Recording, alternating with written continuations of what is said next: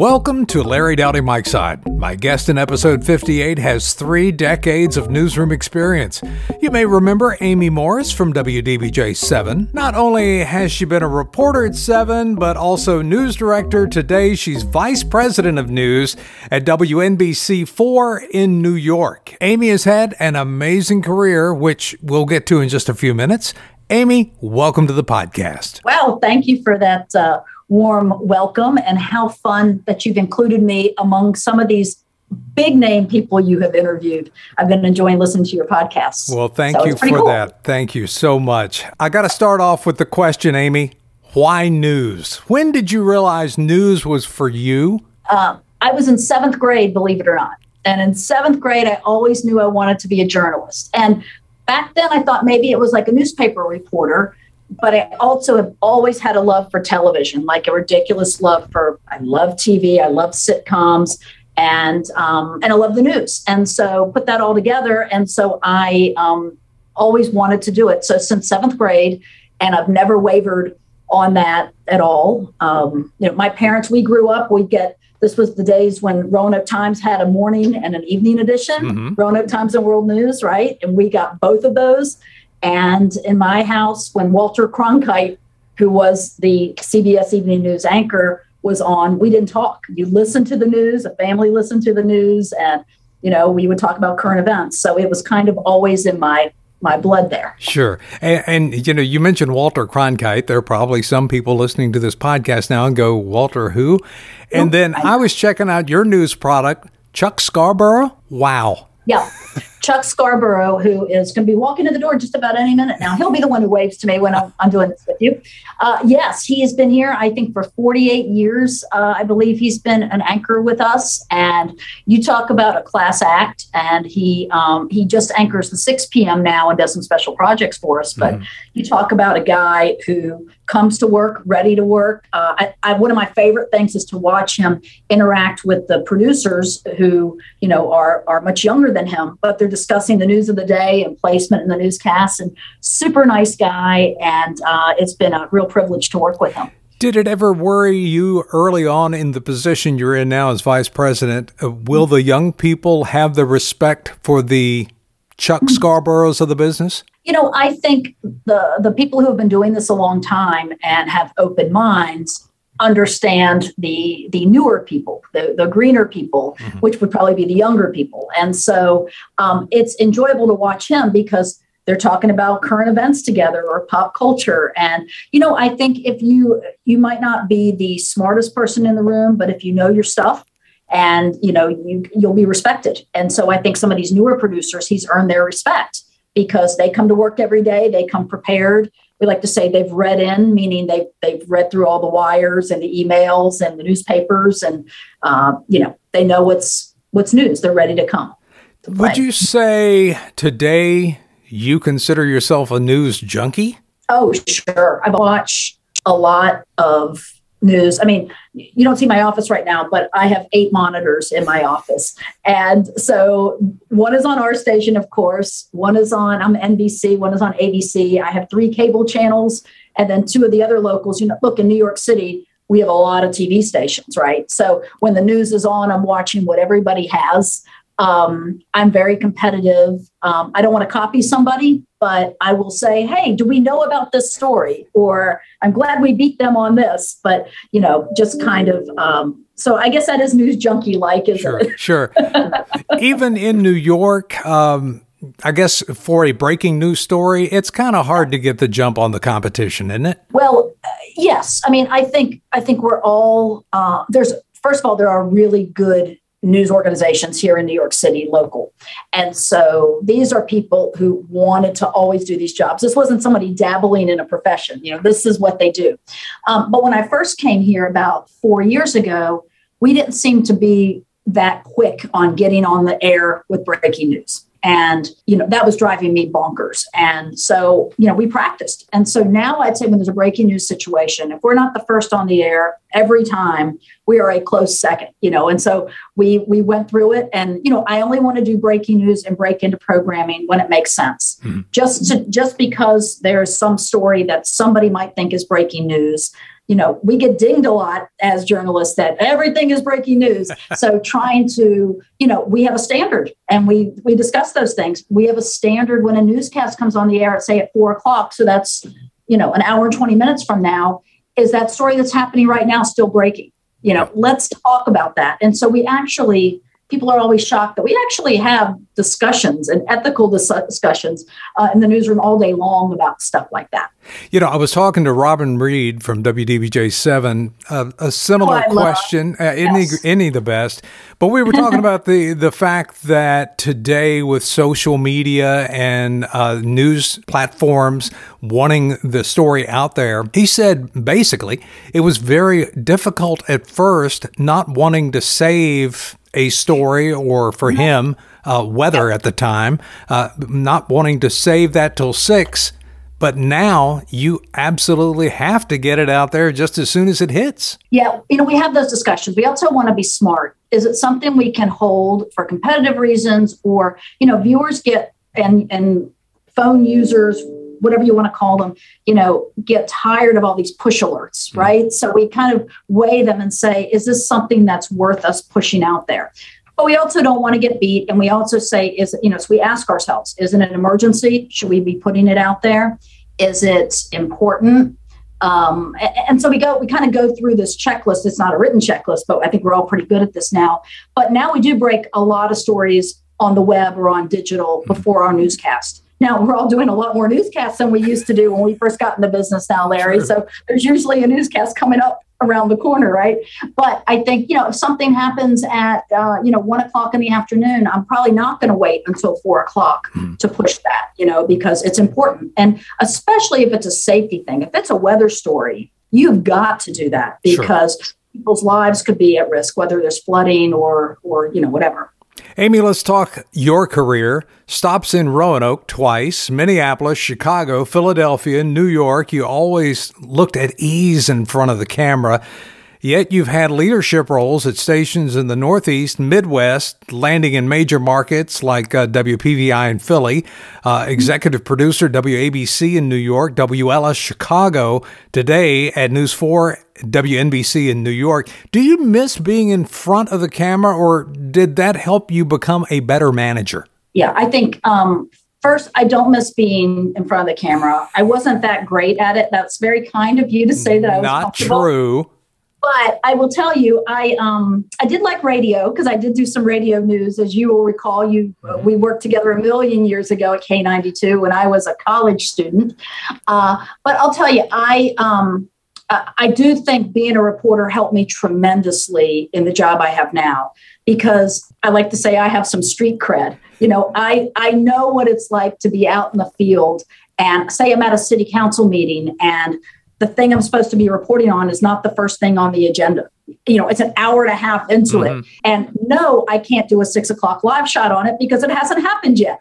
What do you want me to do kind of thing? So I think the reporters and the photographers out in the field know that I understand what it takes to put a live shot on the air, that sometimes there's safety issues about where are you going to be going live.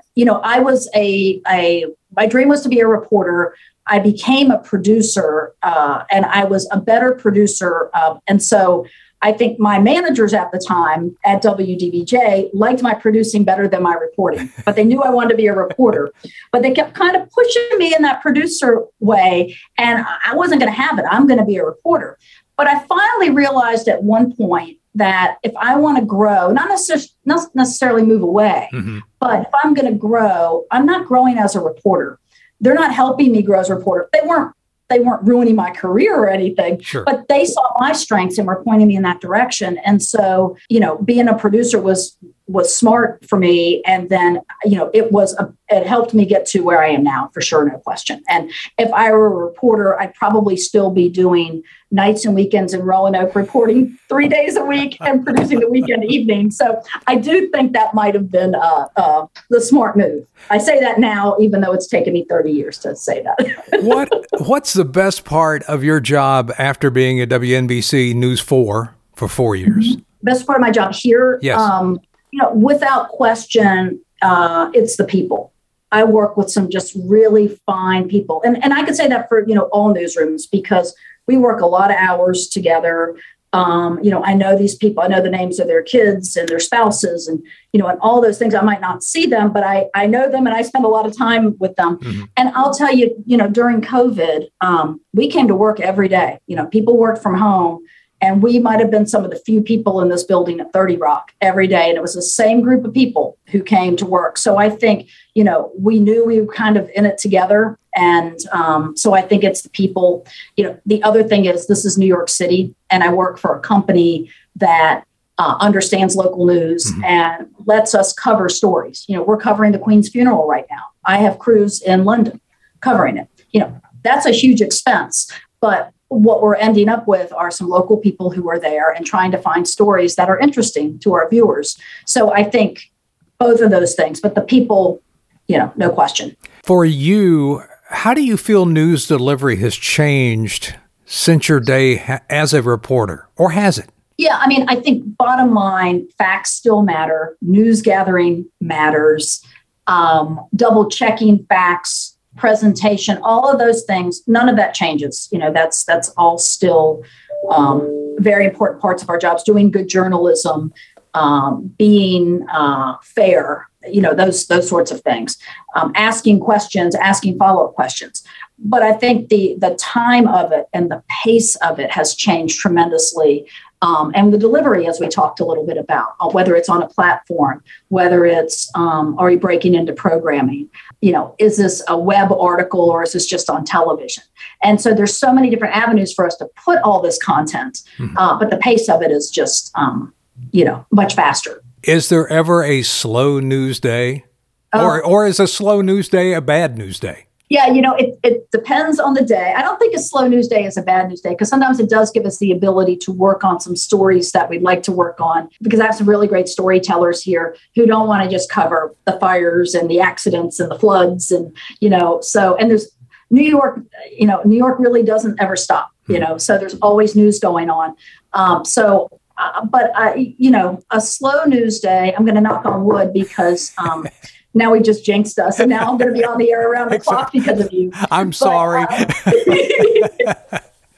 But I think it gives us the opportunity. We want a lead story. What is the lead story? The lead story doesn't necessarily have to be a bad story. And everybody always thinks that we journalists say, oh, you want, if it bleeds, it leads. And no, I'll tell you what, I have a whole bunch of journalists in here who would just rather have an interesting story for their lead story than, putting on the most tragic story they can find. Yeah, I hear you. You mentioned COVID a minute ago. Yeah. Have we returned to some sort of normal as far as doing news during the COVID years? Yeah, I feel like we have turned the corner. And again, every time I have said we turned the corner, then we turn another corner. So everybody laughs and they're like, Amy, please don't say we've turned the corner.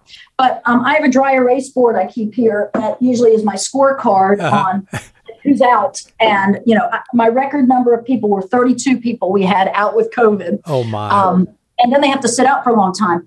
Fortunately, now we don't have that as much. Mm-hmm. And I think, with vaccinations and boosters and people being smart. And, remember, New York City was really the epicenter of COVID. So, it wasn't like, we took it very seriously, where I think there's some other states that didn't see quite the impact that we saw. They did with schools and all those other things that created hardships. But everybody here probably knows somebody who died from COVID, whether it's a relative or whatever. So, but it feels more normal. Like I told you, I had a town hall meeting before this, which was an all-in-person meeting. Right. I haven't done that in 2 years. It was, so that was nice. So it does feel a little bit more normal.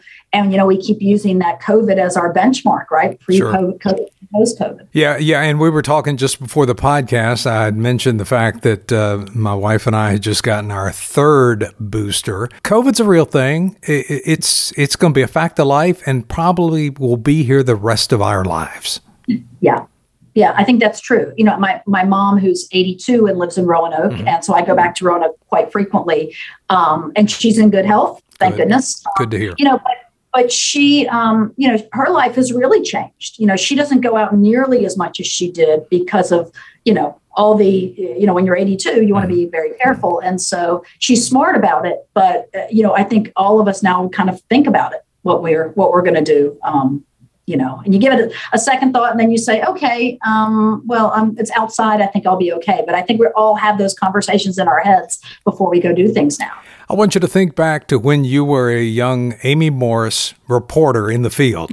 Okay. Would it have been much easier at the time to have an iPhone to be able to do all that work as opposed to doing all those notes on a reporter's notepad? Yes, I think so. I mean, I'll tell you what, I am still a long form note taker. For whatever reason, it sticks in my head. And so if I was a reporter out in the field, I always ask the reporters, you take notes on your phone, and they all have iPads too, but they're doing their live shots and they're holding their phone up.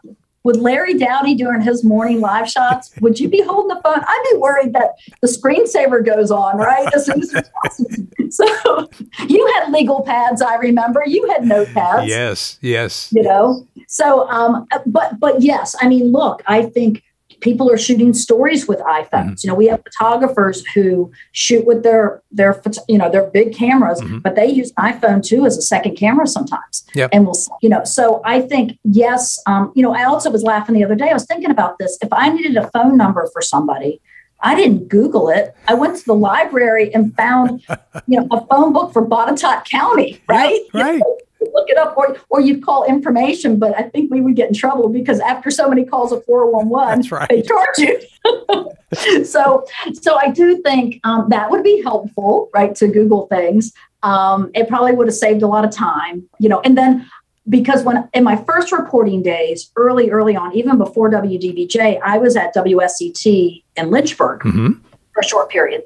I was there on Virginia Association of Broadcasters summer internship. Okay. And it was a paid internship, and there weren't many of them.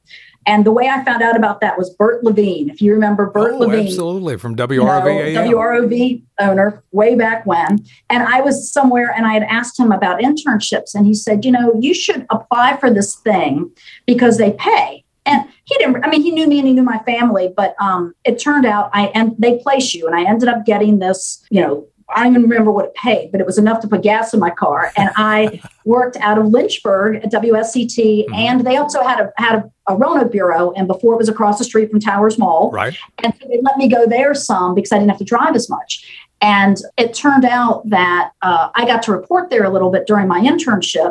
And I also ended up producing there on the weekends because their producer quit, which this is a great story. Michelle Wright. I don't know if you remember her. I do remember her. She was a bureau chief in Lynchburg, and she then went on to anchor at WSCT. Now she's in Pittsburgh, where she's been since she left. So she's been in Pittsburgh for 25 years probably. Wow. But she was the weekend anchor, and her producer called in sick. And she said, and she didn't know me very well, but she said, Amy seems like she's interested in all this. She's taken this all really seriously. She was out in the field with me on a story. Why don't I teach her how to produce? Because they wanted Michelle to produce and anchor the show, which it can be done. But how with radio, how you do 18 different things, TV, same way. She would basically have to have someone help her time the show and, not make any changes during the show. But it could be done. So she said, why don't I teach Amy? So she taught me how to do it. And so lo and behold, the guy who was sick ended up quitting working in television because he could sell televisions and make more money. So I think he went to Circuit City, the television, like Best Buy, and so he quit. And I think he went to Circuit City or some TV thing. And so this job opened up. I didn't get it full time because I was going back to the University of Maryland, but I was producing on the weekends, and I would report during the day because that's how I'd get on TV because I'm reporting for my show. So I think about if I had an iPhone then, I could start working on my show probably out in the field while I'm reporting. And so, when you do those hybrid jobs, you're really just good at one. You're good at everything, but you're really good at one skill versus the other. So, my producing was getting better. My reporting, I was trying to figure it out. And then I ended up, WDBJ had a full-time opening, and that's how I ended up over there. That's a great story. Now, you've been recognized for journalistic excellence with numerous industry honors, including Regional Emmy and Edward R. Murrow Awards. How did these awards make you better in the news business? I have mixed feelings sometimes about awards. I love us winning awards for work. I think there are some awards out there now where, you pay to enter, you can enter a lot of times, you can pay a lot of money. And so they're not feeling as prestigious as they once did. Now, that said, I like winning awards. I like that I have an Emmy on my shelf. But I'll tell you, we won an award last year, I think it was, and it's called the DuPont Award. Mm-hmm. The DuPont Award is one of the most prestigious awards you can win in journalism. And we won it for it's a national award that we won for our coverage of COVID. And it was called the Epicenter, COVID, the epicenter of the country or something like that. To me, it meant so much because that was like one time in my life where I say, this was my calling. Sure. This was why I got into this business. We were telling people what they needed to know. Remember, you thought you'd have to wipe all your groceries down. You didn't want to, what does a quarantine mean? And so we were giving people at the time what we thought was very helpful information. Where do you go for your COVID shots, when those all started? And so I think that it does give all of us in the newsroom a moment of celebration to step back and say, we are being recognized for things that we have done. So I think that's really important. And I think we need to celebrate successes and victories and all of those things and hard work. And so I don't mean to downplay or tell you the negative stuff about contests, but I think overall, I'm happy I've won them versus saying, I just don't want to compete. I get that. Is there an interview that you wish you had done, dead or alive? Now, I'm sure today there at NBC4, you can get just about any interview you want. But if there was one that you could pick, wow, who would it be? And again, dead or alive? Yeah, this is probably a cop-out answer, but I think sometimes it's just these regular people who do interesting things. And even though I love to meet famous people, I always think that's kind of neat. And, being here in 30 Rock, which is where my office is, right in Rockefeller Center, I run into people who are going to be on MSNBC or they're going to be on the Today Show or Jimmy Fallon or whatever. And so sometimes that's always kind of fun because you go, oh, wait a minute, that was so-and-so, But I don't have anybody, there's moments where I'll say, boy, I'd really like to get an interview with this person or that person. Mm-hmm. But I think, sometimes it's just getting some interesting stories to tell about somebody who's done just something remarkable. And they've made news for that. And they were just kind of going about their day. I get that. I really do. What do you think, as you look into your crystal ball, so to speak, what's the forecast, in your opinion, for news 5 to 10 years down the road? Will we still be tuning in at, 4, 5, 6, 7? 8, 9, 10, 11. Yeah. I think, as I said, COVID, where I said, it made me realize how important it is what we do. I think there's still a need for local news. Mm-hmm. I think there's still a need we find people tune in when there is breaking news or a big story or things people need to know about. We can see that people are watching us with the ratings. And so we know people want to know about their communities. So I think local news is going to survive. And, so many people have added so many newscasts, and it doesn't matter who your ownership is. Everyone has that. Sometimes that makes it hard because you're doing all these TV programs and you're also doing all these different platforms of things. But I think there's still a need, and people there's an appetite for it. So I think that's, as long as there's the content, I think we will continue to do it. Will there be less people watching on a tune in at 6 p.m., but they're watching it, on demand when they want to? I think that's starting to grow a little bit. I always ask younger people because, again, I was geared to you watch at 6 and 11, but I ask younger people, some of them who don't even own TV sets and they have laptops, for their TV. Mm-hmm. How do you watch it? And a lot of them don't tune in at 6, and so trying to make sure we're grabbing those people. And so, when I hire people, I am hiring people who are part of that generation. And I ask them those questions. How do you get your news? Is it just from Facebook, or are you getting it from a bunch of different things? And, hopefully if you're wanting to work with me in a news organization, you are getting your news more than just one source. But I ask people that all the time. how do you watch? What do you watch? What interests you? And I think we have to do that if we want to stay relevant. Amy, I know there's much more career to come, but up to date, what do you feel has been your greatest accomplishment? Every one of my jobs, there's been something that has been like important to me. I think every place I've been, it's all been good. I mean, I've worked really hard. I think I've sacrificed a lot of stuff to do it. But each time I've been somewhere, I've grown to go to the next spot. So that is great. But I think now I'm more of a leader and coach than I am a in the trenches journalist. And that doesn't mean I don't pay attention to stories. I mean, I want to be right in the middle of it all. When we have a big thing that breaking news, I'm right in the middle of it all. There's no question. If there's a story we're about to break and we've talked to, we have attorneys who look at things to make sure we're, not going to get sued. Are we being fair? All those things. I want to be in the middle of those things, which I try to be. But I think now, leading and coaching and helping people do their best work is, I take a lot of pride in that.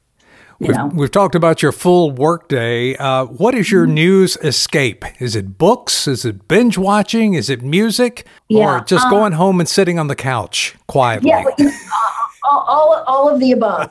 Because, the problem is, and now especially, you don't just get to go home and you're done till tomorrow. Yeah. At least in my world. If you're a producer, you produce your show and you finish it and you come back the next day and you do it again. And some people love that. Some people hate that because that feels like too much like a Groundhog Day, right? But and I did like it. I mean, for many years I did it and it was nice. And you had this thing to show.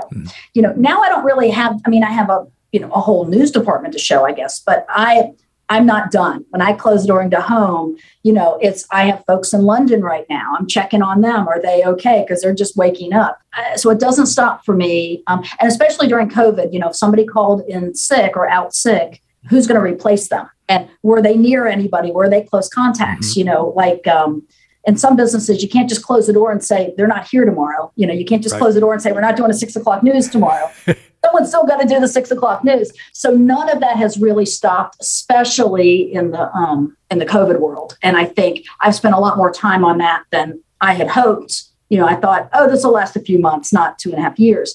But, I'd say I go home. I like to run or probably walk more than run these days, but I like to be outside. I do like to watch, dumb television. I'll watch, I shouldn't say dumb because now someone's going to go, oh, you thought that was dumb. No, mindless television that's not news. I get it. I do.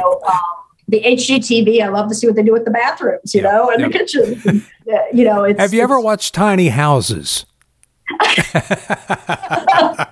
I have watched Tiny Houses, but I've only watched it a few times. But love it or list it, Oh yes. Like that. I do like music.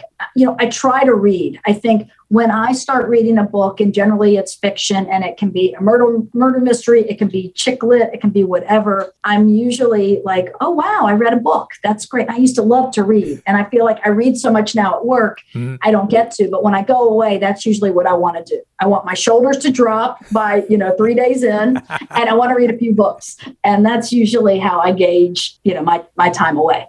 I get it. Amy, I know there's a newscast waiting for you this evening.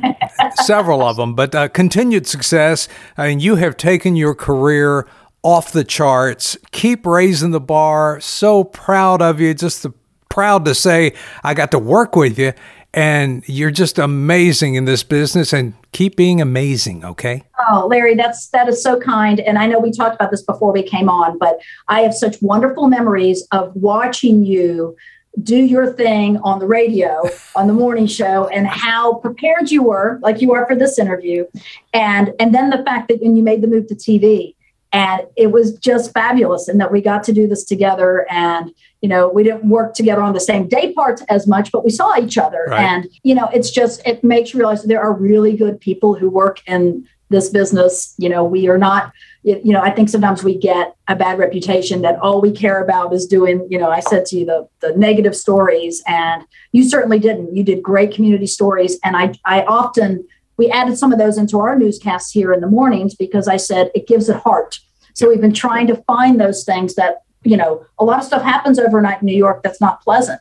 let's find some things that, bring the heart back to a newscast. So we add them. You have to sometimes plan ahead, but I based it on the morning model that you used to do. Oh, well, thank you again. And you have just made this podcast. And Amy Morris, I do appreciate it. Thank you so much.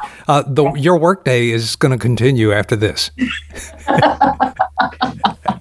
Thank you. I appreciate you joining me for Larry Dowdy Mike's Side and episode 58 with Amy Morris, Vice President of News at WNBC News 4, New York. If you like Mike's Side, follow us wherever you download your podcast. And be sure to share this podcast with someone by simply clicking on the share button. There's a new episode every other week. I hope you'll join me for the next Larry Dowdy Mike's Side. See you then.